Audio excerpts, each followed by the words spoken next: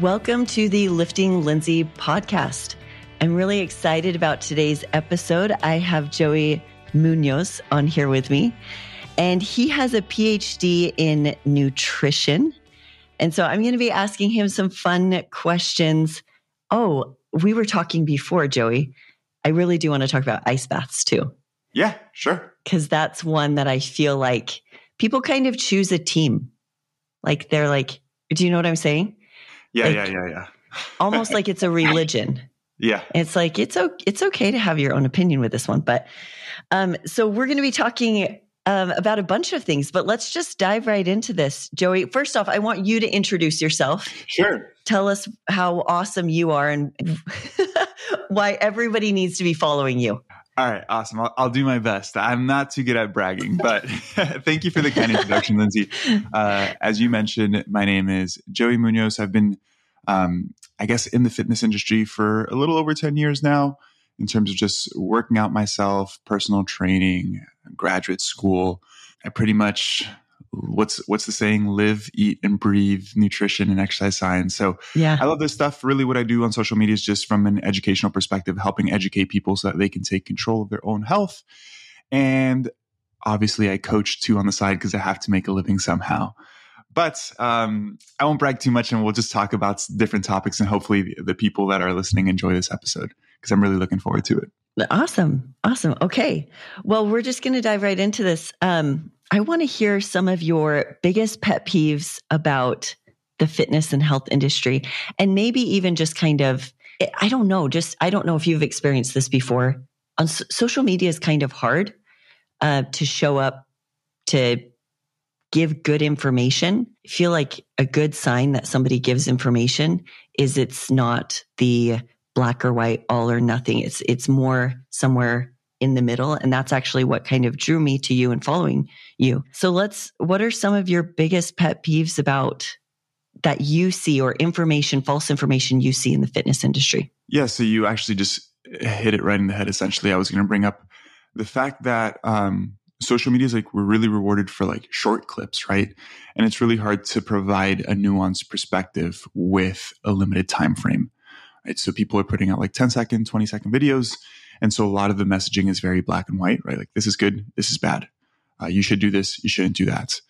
And the truth, especially when it comes to nutrition and exercise, is never black or white, right? So for example, and we'll talk about ice baths in a little bit more detail, but with ice baths, right, it's not good or bad. You have to talk about the specific context and why you're doing it. So that nuance is really important. That nuance is really, really difficult to get across on something like Instagram or TikTok if you're on that platform. I used to be on TikTok and I stopped posting on TikTok because I hate it. So, but just... My followers know how I feel like TikTok is, I don't want to offend anybody, but at the same time, I'm like, it's such a cesspool. Like, yeah, why this place is so, I'm not a big fan of it. From my perspective, I was like, I'm just going to post on more places because more people will see, but I just don't enjoy it. So I stopped. But the point is that it's hard to really get a nuanced perspective across. And I've noticed even in like my own videos, when I make videos that are a little bit more like quote unquote controversial, which I don't think any of my stuff is, compared to like when I talk about something from a more nuanced point of view, like those nuanced videos don't do as well, right? So you're like rewarded to just talk about things as good or bad because people engage with it more. So that it leads to a lot of confusion, right? I'll post something about, I don't know, anything, and somebody will be like, oh, I heard that's bad, or I heard that's good if I say that it's bad. So that's something that's really difficult. But again, I think it's just a challenge for us to learn to navigate as the creators, right? Because at the end of the day, our goal is to be able to educate. And these are the platforms that we're given, and we kind of have to play the game, right? So I think I've found a good way to balance that. But I'd say that's a huge pet peeve, really. And then fitness industry specific pet peeve, again, and it's around lack of nuance, is people obviously post pictures of how amazing they look, and it's really inspirational. And even for me, it's really motivational, right? If I see a guy that's in like really good shape, I'm like, damn, I really want to work towards that. But I know like what goes behind that. I know that they're obviously taking pictures in like optimal lighting with a really good pump. And I get all that because I do it too, right? I've taken pictures in the gym. It looks really good. It doesn't look like what I look like just day to day.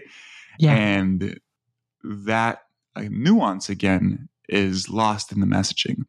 And not that there's anything inherently wrong with what people are doing, but for the person consuming it, that's not somebody who lifts or is just learning about these things, it can give a really unrealistic expectation of what's achievable, right?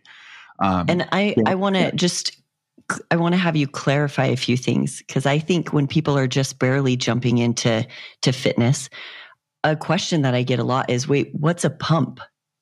So talk about that. Talk about pump and lighting, because man, it's huge. Sure. So when you see somebody post a picture at the gym shirtless or whatever, and they look really fantastic, usually they just finished a workout. So when you finish a workout and you've gone through your exercises, your muscles are essentially full of blood. So they look fuller, right? You look better, right? Mm-hmm. If you're a woman trying to work on your glutes are going to look fuller. If you're a guy working on your chest and your shoulders, they're just going to look bigger immediately after your workout, because when you work out, a lot of blood goes into the muscle, so it looks bigger.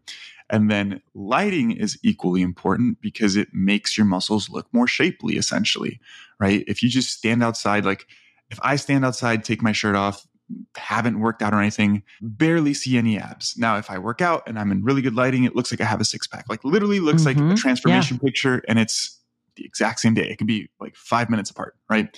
So those two variables really make somebody look substantially better. And again, there's nothing wrong with that. But one of the things that I really try to share on social media and that I talk about a lot is having realistic expectations with what's achievable, right?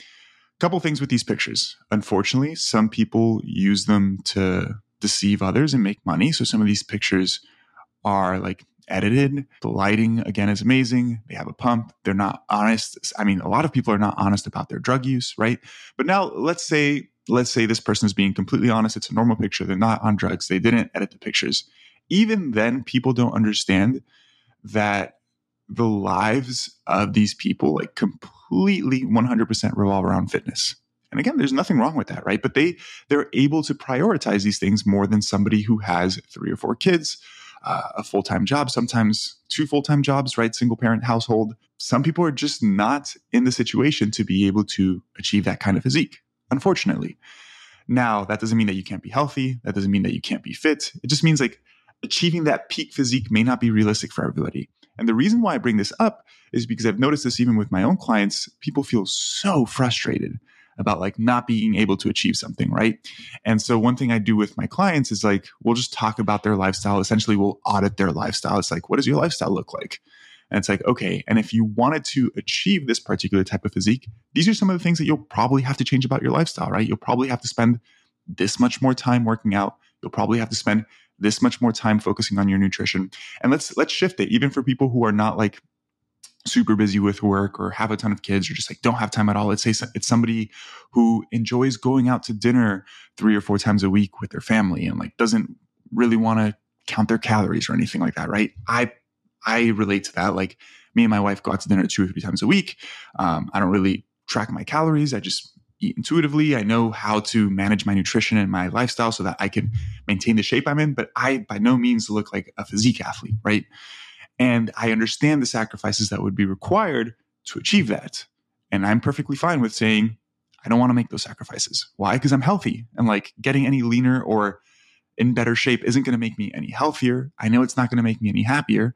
So I understand that, right? And that's one of the things I really try to share with my clients and try to share on social media. It's like, it's really important to understand that yes, having that type of physique looks fantastic, but to get there, you may have to make a number of sacrifices, more for some than for others. And you may not be willing to make those sacrifices. And that's perfectly fine, right? Because again, you don't have to look like that to be healthy. That's one thing, like the leaner you are doesn't mean that you are healthier. Actually, when you get really, really lean, it can be counterproductive towards your health. And I've been rambling now, but I guess that would be a second pet peeve of mine for sure. No, I loved what you said, that you're okay. You're okay. Even you living in this space of health and fitness, of nutrition, you're okay not having the shredded 6-pack year round kind of thing. Yeah, because it doesn't really mean anything. It doesn't. We tell ourselves these stories of what that means and what it means about us. And when you have a solid sense of self, you don't need to find it outside. Like you don't have to find it in a six pack because you have that solid sense of self. And so even as you're talking about how you can regulate your nutrition intuitively, you enjoy this lifestyle, health and fitness. That's kind of what I heard is, yeah, but you're not looking for yourself. Some people come into fitness and they're looking for themselves and they see all these people, they see these before and after pictures and they're like, oh, they look so much happier because that's part of the before and after, right? You have to be miserable looking, not tan, bad lighting, frowning in the before. And then in the after, you've got a nice tan. You've lost all this weight. You're smiling. And people are like, oh, I want that happiness. And they don't even realize that that's what they're pinpointing that they want. Yeah. They just see abs. That must give that to me. That gives me the solid sense of self, and it doesn't. Yeah, that's a really fantastic way of wording it, which honestly, I haven't even thought about it like that before. But you're completely right? Like when you feel confident and happy in your body, like you realize that, hey, and here's the thing, I never try to deter people from achieving particular goals if they want to. Yeah. I just make sure that like they actually want to achieve that goal, right? Like if I have a conversation with a client, they're like, yeah, I want to achieve that. Why? Because they want to, then that's perfectly fine. I'm going to help them get there, right? I just always have the conversation about like, hey, these sacrifices are required. And if you want to get there, you can, but you're going to have to make some pretty drastic changes in your lifestyle. And if you're okay with that, I'm okay with that. Because again, like we also do this for enjoyment, right? Like I agree. Like it looks awesome. And there's something really rewarding about like achieving a difficult endeavor too. That's really fun and rewarding, right? I have been really lean before. So maybe actually when I've made these posts before and people have commented like, do you think it's the fact that you've experienced what it's like before that you can understand why it's not all that important? And that's a very important perspective too, right? Because I do think that's a factor. Like I've been really lean before and it's not being lean itself, but it's like the way I was living my life back then compared to how I live now is very different. And I wouldn't want to live like that again, right? So yeah, and I've had this conversation with a number of clients. I'm actually thinking about a client right now in particular where we hopped on the phone. He is healthy, probably 16, 17% body fat. So not overweight at all. Doesn't have a six pack though. He's really, really enjoying training, getting stronger, enjoying being able to eat food and maintain his body weight. But he really wanted to get leaner and he was really struggling with it because he, like myself, is a foodie and he likes going out with his wife and his kids and likes trying out new restaurants and enjoying food without worrying about it. And for like 3 or 4 weeks in a row, he was sharing with me that he was really frustrated with his progress. And so we hopped on a phone call, had this conversation. I'm like, hey man, like, why does it even matter? You know, like you're really enjoying your training. This is the first time you haven't been focusing on just losing weight. You've been focusing on getting stronger, building muscle. Training's been going really well. You've mentioned you've really been enjoying it. You've been enjoying eating more food. You get to go out to restaurants.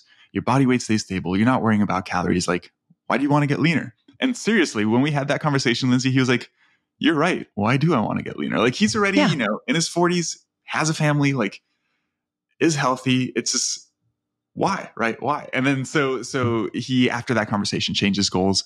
And I just think it is really important because we never think about the why behind why we want to achieve something, right? We're just like, oh, that looks good. I want to do that.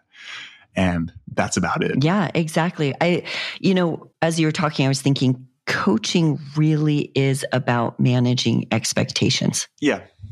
A big part of it, at least. Yeah. The expectation and the effort. Like, okay, we've got to line those up because with the amount of effort that you can give or that you want to give, what are you expecting to get out of it? And a coach's job, I feel like a good coach is going to line those up really well and be like, and kind of do what you're doing, have these discussions. And some coaches, I feel like when they're newer, they don't want to have those. They just almost want to get pulled into the emotion of the client where it's like, oh, you have this sense of urgency that you have to have that six pack. Well, in order for me to be a good coach, I have to get you there. That's not true. A good coach will have these conversations like you're having where it's like, no, let's look at the effort you can bring, what you expect, your goals, and your overall health and well-being mentally and physically are just so key. Absolutely key. I love that you brought up the pump. I love that you brought up lighting. And I just want to clarify for anybody out there, I always do my pictures of me flexing post-workout for exactly why you said, Joey, I look better then. Yeah. The problem is we usually have a tendency to compare our private life with other people's public, right? So if I went around comparing the Lindsay of me, at home with the kids, no pump, I'm bending over, my stomach is rolling over my jeans, my pants. Nobody sees those. I try to actually post those once in a while, but nobody sees those. That's not motivating. A lot of coaches will get caught up in that of, no, I need to look perfect 24/7. A lot of people will get caught up in that. I need to not have skin roll over or fat roll over when I bend over. No, if you're a human being, that's just going to happen, right? Yeah. So, and I love that you brought up of you at your leanest. You've experienced that. You know what it takes, and you know it's not worth it for you 24/7. Yeah. And I prepped. I didn't do a show. Have you ever done like a bodybuilding show or anything like that? Okay, I didn't do a show. It's not my style to do that, but I did prep because I wanted to experience it. Okay. And I got super lean. And 100% what you said, Joey. I don't ever want to go back to that. Like, it was hard. Yeah, I've never gotten lean to the point where I would be like ready to step on stage or anything like that. But I've gotten, I'd say, relatively close. And it just wasn't enjoyable. To put it into perspective, I'm 6'5", so I naturally sit around 220 pounds. You are 6'5"? Very tall. You do not look 6'5".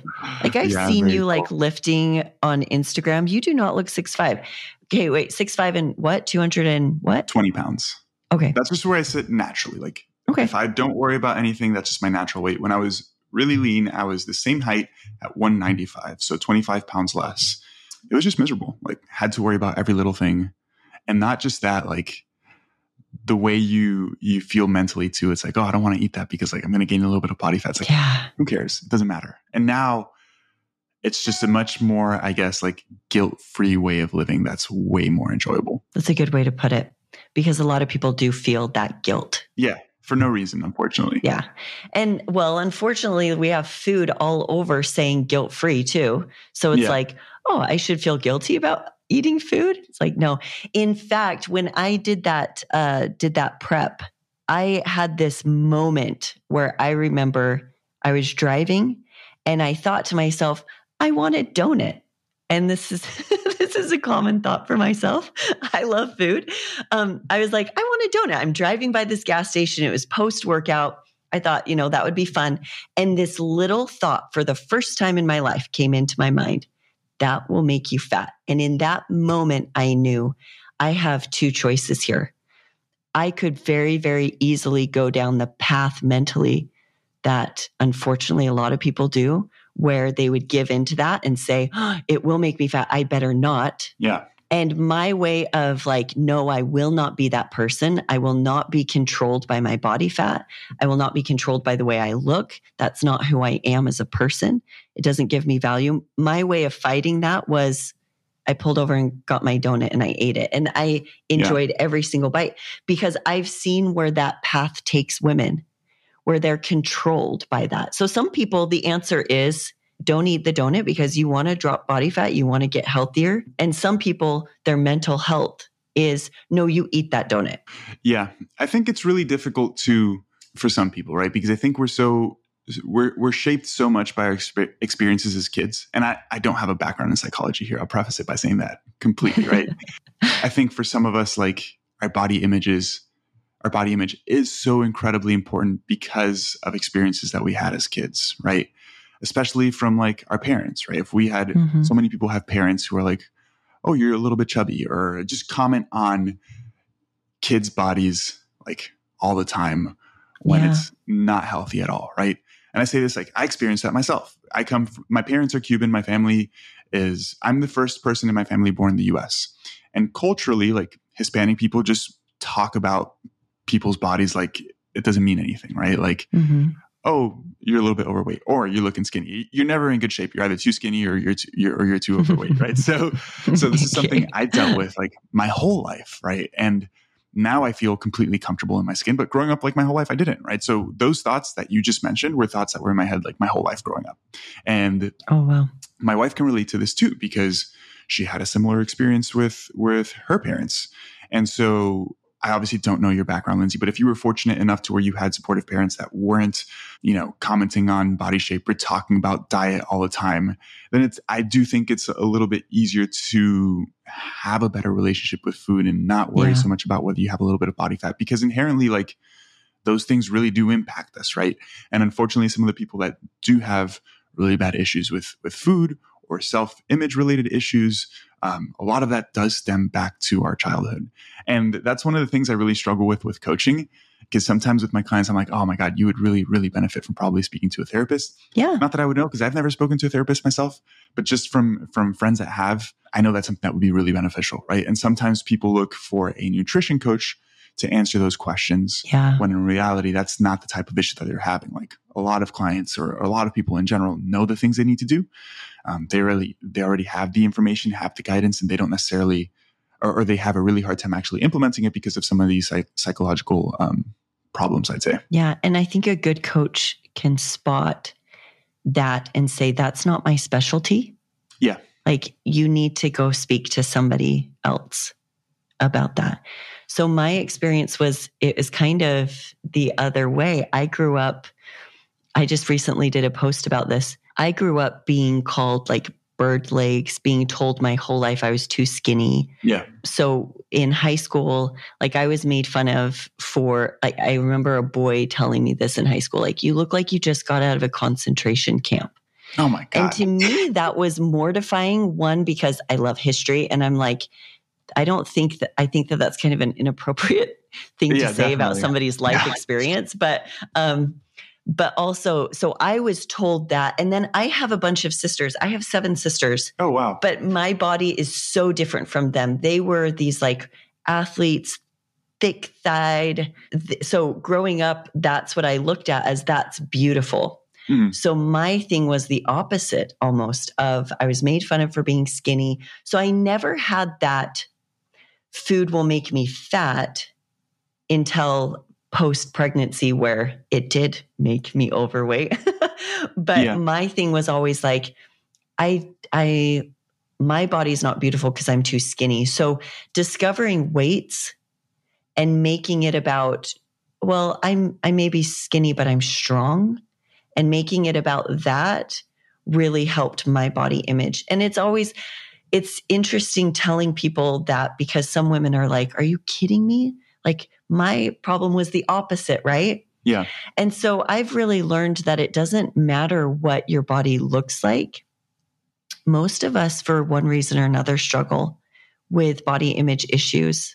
And it really comes down to the stories we tell ourselves. That it really is that, for me growing up, beauty was thunder thighs. Yeah. My sisters growing up, they were like, no, beauty is bird legs. So they would call me bird legs thinking it was funny and a compliment. I was like being scarred by it. That's hilarious. So it is kind of interesting. Something awesome that you brought up, sorry, not to interrupt you there. No, I love it. With lifting in particular, I think that is something that really helps people out, because it's something that gives you a goal to focus on that's outside of what you look like, right? Obviously, lifting weights is going to improve your body composition. You're going to look better, but lifting weights is really empowering. Like, and that's something I really try to talk about. Lifting weights improves every single aspect of your life, but just the physical component of like feeling stronger, feeling like you're more capable. Like, I can do this, right? Like, that weight seemed daunting last month. This month I can lift it. That's really cool. I'm strong. I'm confident. So it's a really useful tool, I think, to help people break through some of these mindset related things that they're experiencing, right? Because for me, like, one of the things that really helps me too with just being okay with my body composition now is like, I love being able to perform really well. And I know that if I got leaner, a side effect of that would be that I would get weaker, really. Because I've been lifting for over 10 years now, and to continue to get stronger, I cannot lose weight. If I lose weight, I will be weaker. And I care more about my performance than I do like being weak, right? So and people don't understand that before they start, but it really makes you fall in love with the process of lifting. You'll really want to like pursue numbers or pursue performance, or just like the feeling of lifting heavy stuff. And it really makes you feel empowered outside of what your body looks like, because you realize that independent of what your body looks like, your body can do some really, really cool stuff. Yes, 100%. I love that. Okay, let's dive into ice baths, because this is like right now, I feel like it's such a confrontational thing. Like if I say I don't like ice baths to somebody who likes ice baths, it's almost like I like slapped their mother in the face. I don't know. And so let's talk about it. You did a post the other day about hypertrophy and ice baths. So let me go ahead and fill everybody in on that one. Yeah. Okay. So first, I want to differentiate between an ice bath and a cold shower, because so many people have asked about that. They're like, does a cold shower do the same thing? It's like, no. An ice bath literally means submerging your body in ice cold water. It is substantially colder than a cold shower, like way, way colder. Okay. It is the same as like icing an injury, where you can only really put ice on an injury for a couple minutes because it's really cold. Same thing with this. Usually lasts 30 seconds, a minute, 3 minutes, I think tops, right? Now, ice baths are really popular for like, people report them having cognitive benefits, right? They mentioned they feel really, really good after doing an ice bath. I haven't looked into the research literature to see what the cognitive benefits of ice baths are.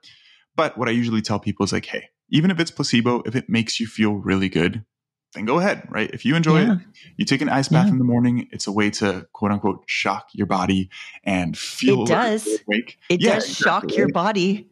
It does, but it's some people use that. Some people have coffee and they're good. So if that's your method of waking up, you enjoy it, that's fine. People also tend to use it for exercise recovery purposes. And this is where it starts to get a little bit iffy, because we need to define recovery. And I think there's a couple of different ways that we can do this. If we define recovery in terms of like your ability to perform well again within a short period of time, right? Let's say you play sports, whatever sport it may be. You just had a game. It was really, really tough. You have another game tomorrow. If you're really sore, you're not going to be able to perform well. But if you use an ice bath, you can potentially reduce soreness and perform really well the next day as well. Right. So from that perspective, it can be useful, especially for athletes who have like several games back to back in like a 3 or 4 day span. Right. Because ice baths essentially blunt inflammation. And now people tend to start talking about like inflammation. Is inflammation good? Is inflammation bad? Most people think inflammation is bad, and it's not that black and white. Right. The aspect of recovery that ice baths are bad for is, let me see how I explain this simply. It's the adaptation process, right? So if you lift weights, your adaptation process is getting stronger, building bigger muscles. That would be the adaptation that comes from recovering, right? The other part of recovery that I was just talking about would be performance. Like, are you able to perform well the next day? The performance aspect, in the short term, ice baths can be beneficial. Again, because they can help reduce soreness. And I'm going to talk about why in a second. The other aspect of recovery, which is actually adapting and improving from the exercise modality you're doing, is actually inhibited by an ice bath.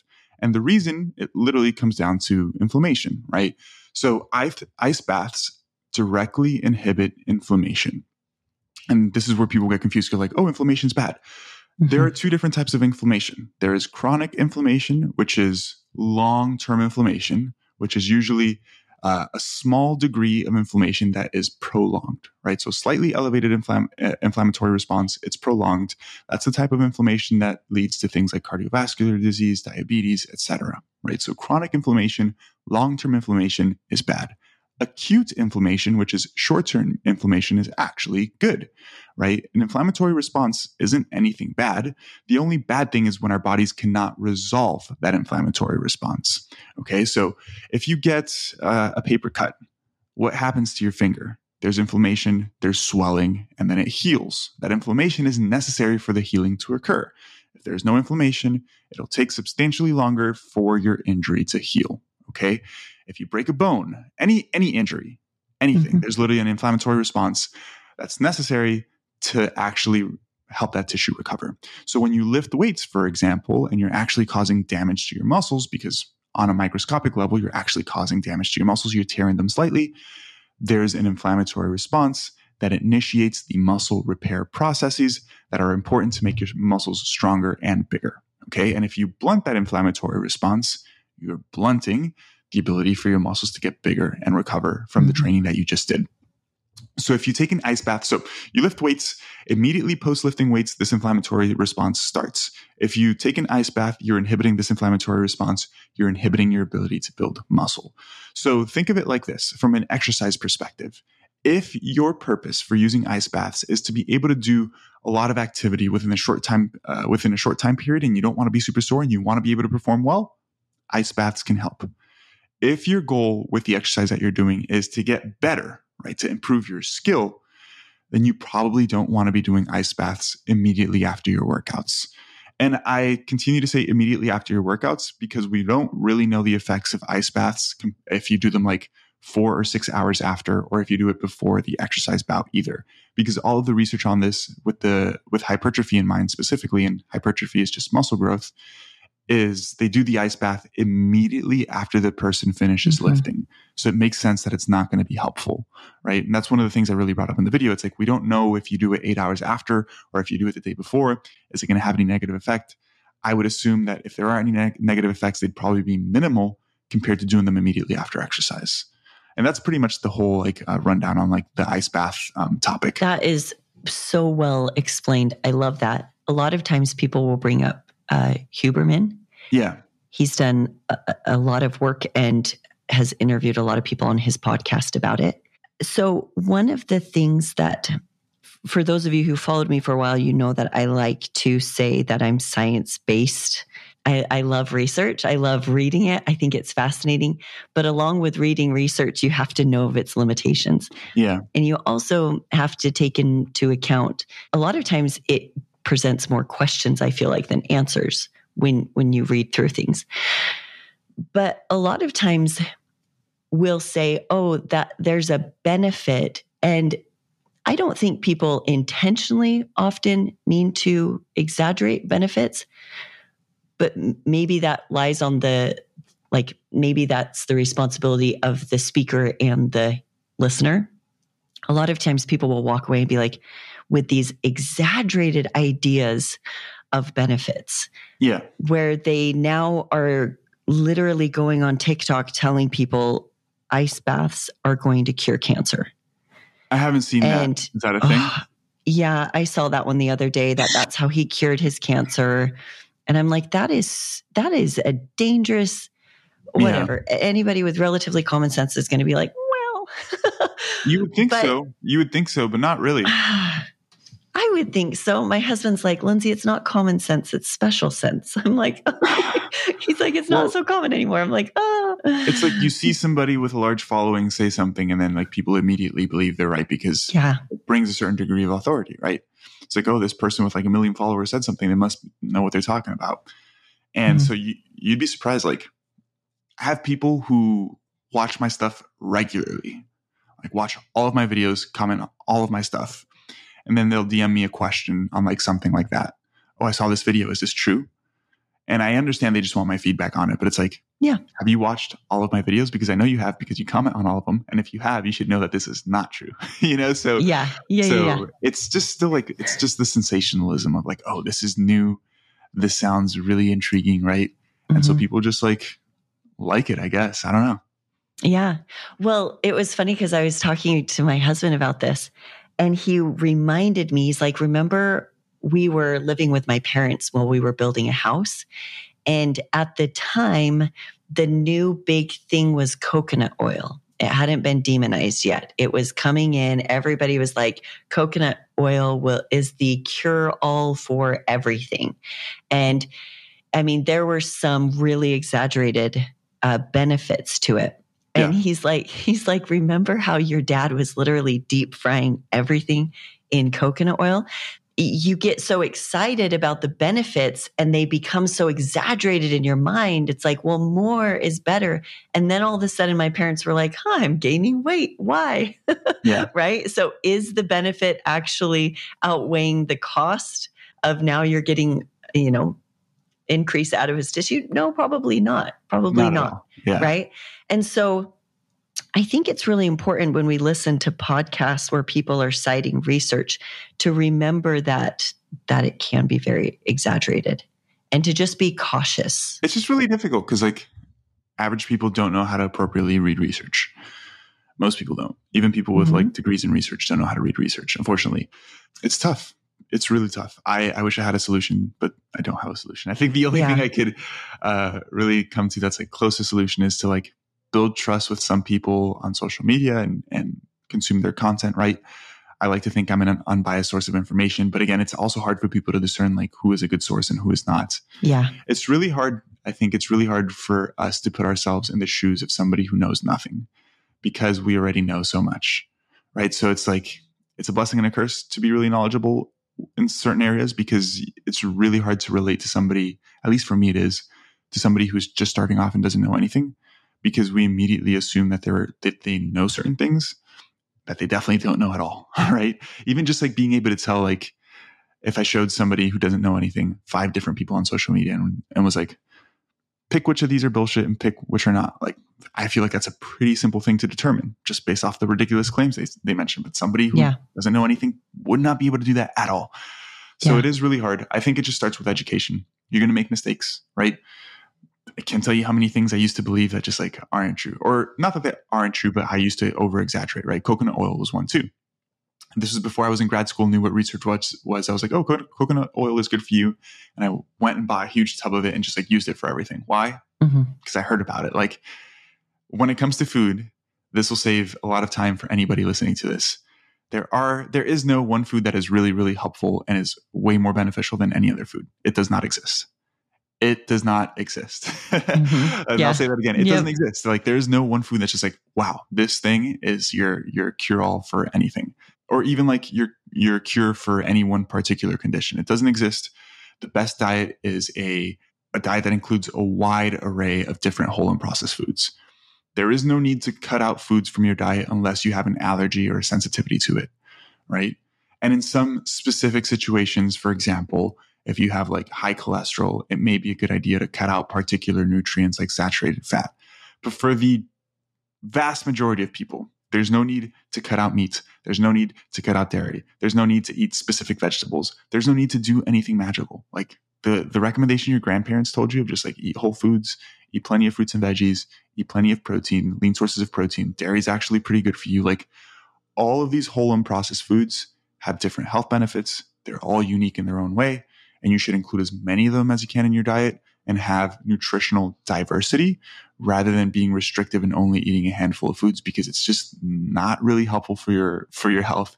Even though like there are so many people like saying a vegan diet is optimal or a keto diet is optimal. Any diet that purposefully restricts foods is not optimal. Okay. I would agree that perhaps decreasing the amount of processed food that you consume is ideal for the reason that processed foods are very easy to overconsume. And if you're somebody who is overweight or obese and is struggling with their weight, substituting some of those foods for more whole food alternatives is going to be beneficial for hunger and satiety regulation. But that being said, an Oreo isn't bad for you because it contains some sugar. It's not going to cause inflammation and give you diabetes. Like that's the message, right? It doesn't occur. It's the best thing you can do, eat a wide array of whole and processed foods. And don't cut anything out of your diet unless you have a particular allergy or sensitivity to it. And I don't even know why I was talking about that, but hopefully that information that's really good. That's really good because one of the, you did a post that I thought was really funny when you're like, don't follow someone whose handle is associated with their diet. Yeah. And I loved your examples. Keto Kevin. Yes. And carnivore Chris and low carb Larry. And, I really liked that because as soon as we make that association, as soon as we say, this is it, then I feel like we box ourselves and limit ourselves to when new information comes out that's contrary to our belief system. Well, we already made a handle with that's our name. And what are we going to do? Are we going to actually share that new information with people? Probably not, because it doesn't align with the message of no, meat's bad, or no, meat is the only way to go, or keto is the only way to go. And so sometimes even when people are like, well, have you ever read so-and-so's book? I'm like, no, because I believe that they're biased because they're making their entire living off of one diet. If you make your entire living off of one exercise or one diet, I'm sorry, but there's going to be a lot of bias there. It's implicit bias. Like it's bias just from the name, right? Yeah. And when people talk about like, oh, have you read this person's book? It's like, listen, anybody can write a book and make it sound legit. I don't read this carnivore's book on carnivore diets because I actually have knowledge on nutrition science. And anybody who says that you should cut out vegetables, like their book is just not going to be honest, right? And the thing is, people can make really, really good arguments to convince you that it is. But like you mentioned, if there's implicit bias, even in like a person's name that they use on social media, you know that is not, at the very least, an unbiased source of information, right? Like Liver King is never going to say that eating liver is not a magical food. It's not, right? It's just liver. Like it's just an organ. Muscle is also an organ. There are benefits to liver. There's also benefits to every other food. But he's never going to say like liver is not the best food because his name is Liver King, right? So yeah. And there's a lot of those. And I guess that's a really easy way to tell who not to follow. Yeah, that's true. I mean, my name is Lifting Lindsay. If you don't think I'm going to be more biased to lifting weights. Yeah. But that's also very different than the diet thing. That's very different than the diet thing. I just had to bring that up because, oh man. Yeah. I really like too, you said how much you eat versus what you eat. You brought that up in a post too, and I thought that was really good. I wanted you to speak to that because I have a lot of people tell me, I don't get why I can't lose weight, or I don't get why I've gained weight. I only eat whole foods. I only eat healthy foods or something like that. Yeah. This one gets people mad too. And it's because those two variables are related. They're not mutually exclusive, right? So how much you eat does unfortunately influence your health more than what you eat. And what do I mean by that? How much you eat influences your weight and your body composition to a large degree, right? Because it's how much you eat relative to how much energy you burn. But let's say we're not talking about energy expenditure here. However much energy you burn is consistent, right? How much you eat is going to dictate whether you're overweight, lean, obese, underweight, etc. Because you consume calories from food. Independent of where those calories come from, your body will store excess calories, okay? So if you overeat apples, the excess is still stored as body fat. Your body has a remarkable ability to store anything, independent of where it comes from, as body fat, okay? So if you're eating too many calories, period, you gain weight, unfortunately, even if it's coming from healthy foods. Now, why does that matter for your health? Because adiposity, aka fat, itself is detrimental towards your health when you have an excess amount of it. Okay. And it's like everything. If you have too little fat, it's actually pretty bad for your health too. And if you have too much fat, it's actually pretty bad for your health too.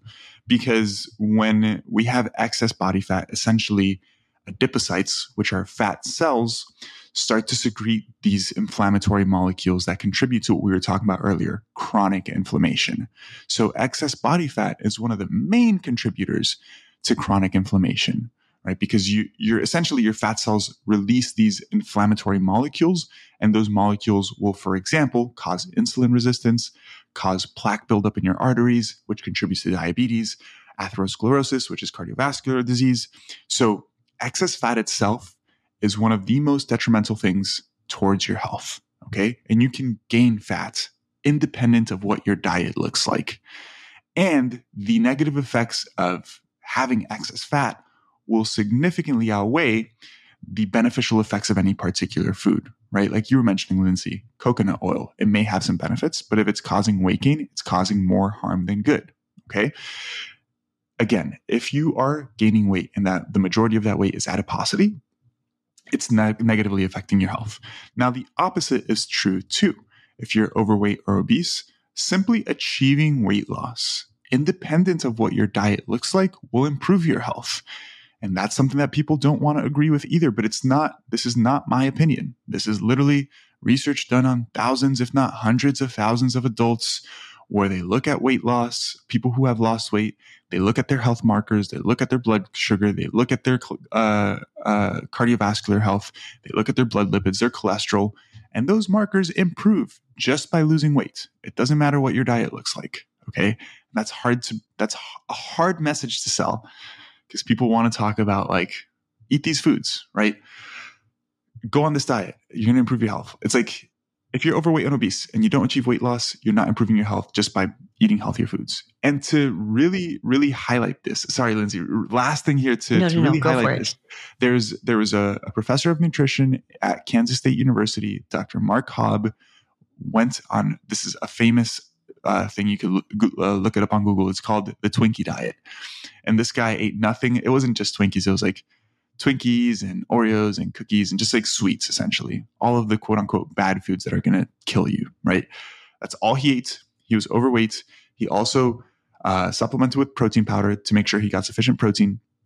And he took a multivitamin to cover his bases so he didn't have any nutritional deficiencies. He lost weight and all of his metabolic markers improved. And people are like, what the hell? Like, how's that possible? Yeah. Because having body fat's bad for you. And if you lose some of it, if you're overweight, you're going to improve your health no matter what you eat. Now, to sum this up, it's like, if you eat shitty foods, sorry for the language, it's going to be really difficult to actually achieve weight loss because those foods are very delicious. So they're very easy to overeat and they're not very satiating and they do not regulate your hunger. If you're eating more whole foods, more fiber, fruits and vegetables, beans, eating lean protein and fiber. Whole foods are way higher in protein and fiber. And protein and fiber are very, very satiating nutrients. They help regulate your hunger. So if you're somebody who struggles with hunger, with cravings, yes, having a healthier diet will help regulate that. But the benefits of the healthy diet in terms of actually influencing your health, a small amount of it comes from the particular foods. A large amount of it comes from the fact that it helps you lose weight. Mm-hmm. And again, it's just easier to lose weight on a healthy diet than it is in a diet full of processed foods. But those processed foods aren't inherently going to kill you or be very detrimental towards your health. Well, what I was going to say was people love stories. They love stories and they connect with stories. So if somebody says, I went on a keto diet and I became healthier, and they tell their story of how horribly unhealthy they were, people love stories and they get really pulled into them. And that's just part of human nature is connection. We want to hear people's stories, right? But correlation isn't causation. And a lot of times what people don't realize is literally what you, Joey, just beautifully explained, so simply explained, is yes, they were unhealthy. Anything that got them into a caloric deficit. And also you have to realize most people don't just go from sitting at like a desk 24/7 to I'm going to get healthy. I'm just going to do this diet. Nobody ever just does that. I mean, there are some people. Majority of people don't just do that. Yeah. They start moving more. They go to the gym. They start lifting weights. So it's not one variable that was changed. It was literally like 50, 60. So to pinpoint it on one, but people love the story. They love it and they get pulled into it. Yeah, exactly. Like one really good point would be, for example, with keto. Find one person that went on a keto diet, changed nothing else about their life. Their weight didn't change at all and improved their health. Doesn't exist, right? Because the thing is, when you go on some of these diets, you inherently cut out a lot of stuff from your diet. Mm-hmm. And so subsequently you lose weight, right? And again, some of these diets lead to acute weight loss. So short-term weight loss, they don't necessarily contribute to long-term weight maintenance because they're somewhat unsustainable, right? Again, I say somewhat because some people enjoy eating a ketogenic style diet. Yeah. And I don't think it's optimal by any means, but if it helps somebody regulate their body weight, it's better than the alternative, right? Yeah. So there's a lot of nuance when it comes to this. So that means that I don't have the best stories, unfortunately. So I can't convince people as well as others do. Well, it is kind of funny. In my family growing up, sugar was always the enemy. Sugar was always the enemy. So even to this day, I'm making a video on sugar being addicting very soon. Oh man, I want to hear it. I want to hear about that because that's one that I hear about a lot is sugar being addicting. But, yeah. So in my family, it was always, we'll cut out sugar. Sugar's bad. And so somebody in my family is always on a sugar fast, a no sugar diet kind of thing. Yeah. And it's been really hard to be like, hey, but you went from eating a pack of Oreos every day or two to, yeah, you restrict sugar and now you can't eat that. Just by nature, it's going to lower the calories that you're eating.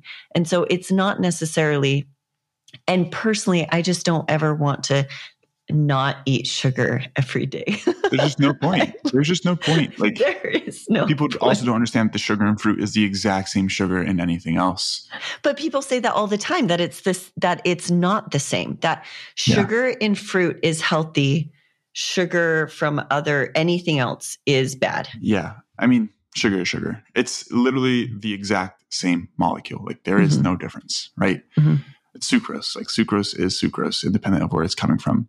So yeah, it's just a lot of those myths that people, but I don't blame people, right? Because I mean, it makes quote unquote common sense. Like, oh, sugar from an Oreo is bad, but sugar from an apple is not bad because fruits are good for you. But people just don't understand that it's like, the sugar is the same, but yes, an apple is going to come with a lot more fiber, a lot more water. Mm-hmm. It's going to be more satiating. It has more nutrients. But if we're talking about sugar, sugar is sugar. Like, there is no difference. There are different types of sugar, but sugar is sugar. And the sugar in, actually, it's funny because people talk about high fructose corn syrup or whatnot. And I'm pretty sure the sugar in fruit is slightly higher in fructose than table sugar, which is what people are telling you to avoid. Yeah. And so it's just funny because if you listen to these claims, the sugar in fruit is technically worse for you because it has a little bit more fructose. But again, that literally doesn't matter at all. Yeah. Yep. Exactly. Don't be confused by what he just said. It doesn't matter. If you're confused, just ignore what I said for the past minute. No, this was so good. Joey, I'm so glad I had you on. You did such a great job of just breaking down what really matters. Thank you. And what doesn't. So I know that my listeners are just going to love this conversation. And where can they find you? And are you taking on new clients, or what stuff do you offer? Sure. So I do online nutrition and training coaching. So I work with clients who are trying to improve their overall lifestyle and health through nutrition and exercise interventions, right? I work with clients for both nutrition and resistance training. I don't work with just nutrition clients. I used to, but I've realized that if you want to make a true change in your health, you need to prioritize both exercise and nutrition, right? And so that's kind of the clientele that I work with. I have a very small habits approach to coaching where I educate my clients on a lot of these topics that we've been talking about. And then in terms of implementation, we just work on developing small little habits that are conducive towards improving their health, given their lifestyle, right? So again, if a client tells me they can only work out 2 times a week, I'm not going to give them a program for 5 times a week, right? So that's pretty much my general coaching approach. It's a very, what I would call, realistic approach, and helping people develop realistic goals to achieve whatever their physique related or health related goals are. And if you guys are interested in talking to me about coaching, you can email me at joey@biolane, that's BIOLAYNE.com. You can find me on social media. I post educational content pretty much every single day, except Sundays, because I just chill on Sundays and do nothing. But you can find me on social media at Dr. Joey Munoz. That's Dr.Joey. M as in mother, UN as in no, OZ.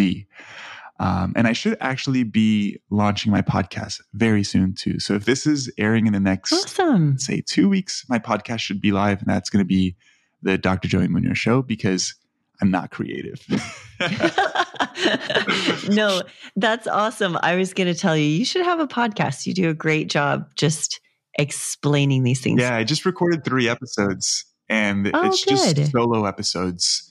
But I'm going to do interviews too. But I'm launching with the first 3 solo episodes so that if people like one episode, they have more stuff to listen to and don't have to wait a week or 2 till I publish the next one. But yeah, I'm really looking forward to that. I've been really enjoying doing those. Awesome. Well, it was so good to have you on. Yeah, pleasure to speak with you, Lindsay. And thank you so much for having me on as well. Thank you for joining me today on the Lifting Lindsay podcast. If you have any questions at all, don't hesitate to send me a message at Lifting Lindsay on Instagram. If you are interested in my optimized training programs, go to liftinglindsay.com. I have example programs on there. You can see what you need if you're lifting at home or at the gym. We have 3-day, 4-day, and 5-day programs on there as well. You have a wonderful week.